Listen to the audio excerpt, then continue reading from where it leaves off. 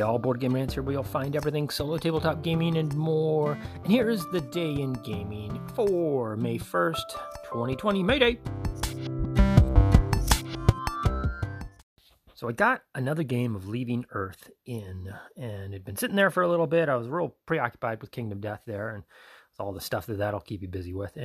But I had it set up for a very hard game, and I played it, and last night finished it. Finished a game. I mean, you would normally finish a game of Leaving Earth in one sitting. It takes about an hour and a half if you really get into the math there. But so it was probably closer to an hour and a half took me to play this game on full on, very hard. And I don't know if it was very hard. I did manage to get the more difficult missions, getting to Mars and landing on Mars. And because when you're doing all this stuff, you've got to get certain rockets. There's like 3, 4, 5 different types of rockets you're trying to launch that have various strengths and can get certain amount of mass up into the atmosphere, into orbit. And then you got to test your landing, and you got to test re-entry into to atmosphere, your capsules. And while your capsules are out in space and you got astronauts in them, you have to test their life support. And there's all these tests and testy McTestersons that can go very wrong. And people die, and astronauts. And I only lost one, though, during this whole time. And it really, I've seen people play this on YouTube, and I've seen some playthroughs. And a lot of times, people are going through and they're just really eliminating all the... When you do a test on something, you usually have to draw a card to see if that test fails or is a success. And then depending on that, you can get rid of those cards by paying money, especially if it's a failure. Then that test is something bad happens typically. And then you can pay, and that paying to get rid of that failure, and that represents that's what these tests are for. You get rid of these kinks in your equipment. But really, to beat this game, I don't see how I would have won on very hard if I wasn't just taking chances. You just got to kind of start doing these little missions, just doing little flybys, little probe missions, very close to Earth, and even use some bigger rockets, very expensive rockets, to get some tests in, so you don't have a critical failure when you're out, in the the inner space transit and you blow everything up.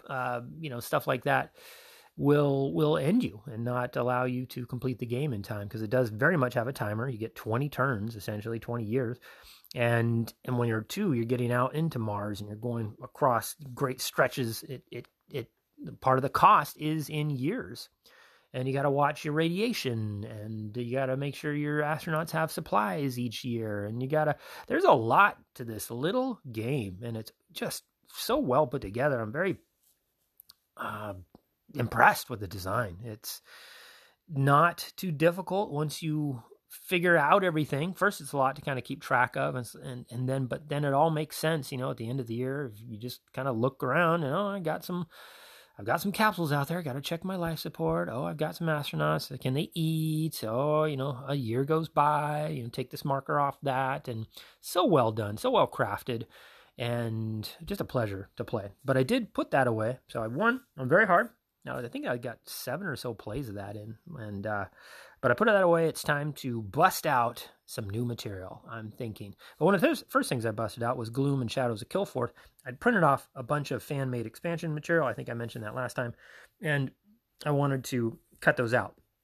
New Ancients, new Sagas, and quite a bit of cutting out to do there, and then get them sleeved up, and then I had to sleeve up just those, just the Ancients in the real sets of Gloom and Shadows, and then I had to sleeve up so I can randomize stuff. And sleeved, I didn't have to sleeve everything, just what I was going to use to randomize my Sagas and my Ancients that I fight each game. It turned out really well. I'm excited to try these new Ancients out and see what these new stories are about, and it's just so much appreciated, the level of work that this fan-made expansion. It was just one individual, and darn it, I should just look at these people up so I can give them a little shout out there. But if you go on to Board Game Geek, you'll see what I'm talking about. There on the variants section, there's like 6 mini expansions that this individual did, and you can go on, you can just print and play all this stuff. I think there's even a website you can go to get some more professional made cards, but I think that's just for the skill cards. But I didn't do the skill cards. I didn't do certain other mini expansions yet, just because that would be a lot of work. Maybe I'll just get those skill cards, order them from the company. But this will be good to spice up my Games of Gloom and Shadows of Kilforth. Fantastic game. Did a full review on that. And this will be plenty. It's already got plenty that comes with the boxes. Moving on, I did go to battle with that Screaming Antelope that I mentioned a couple days ago. Level 2. My first level 2 Screaming Antelope did well. There was a real hairy spot in the middle there where I just wasn't too sure how it was going to go. But I managed to pull off a critical when I really needed it. Oh my gosh, that was very satisfying. Because it shut down. I don't remember what the reflex effect was going to be, but whether I missed it, whether I just hit it, wounded it, it's going to do this reaction, this reflex. But if when you critical strike, then it shuts down all the good and bad reflexes all. And so I got very lucky because I don't remember what that was. I think I had him surrounded, but it was going to do this full-on attack on everybody, and it would have been very bad. And just perfect timing, so just incredibly thematic feeling. It was even like the right character. I felt like that would have pulled it off. Like that was just like in a pinch.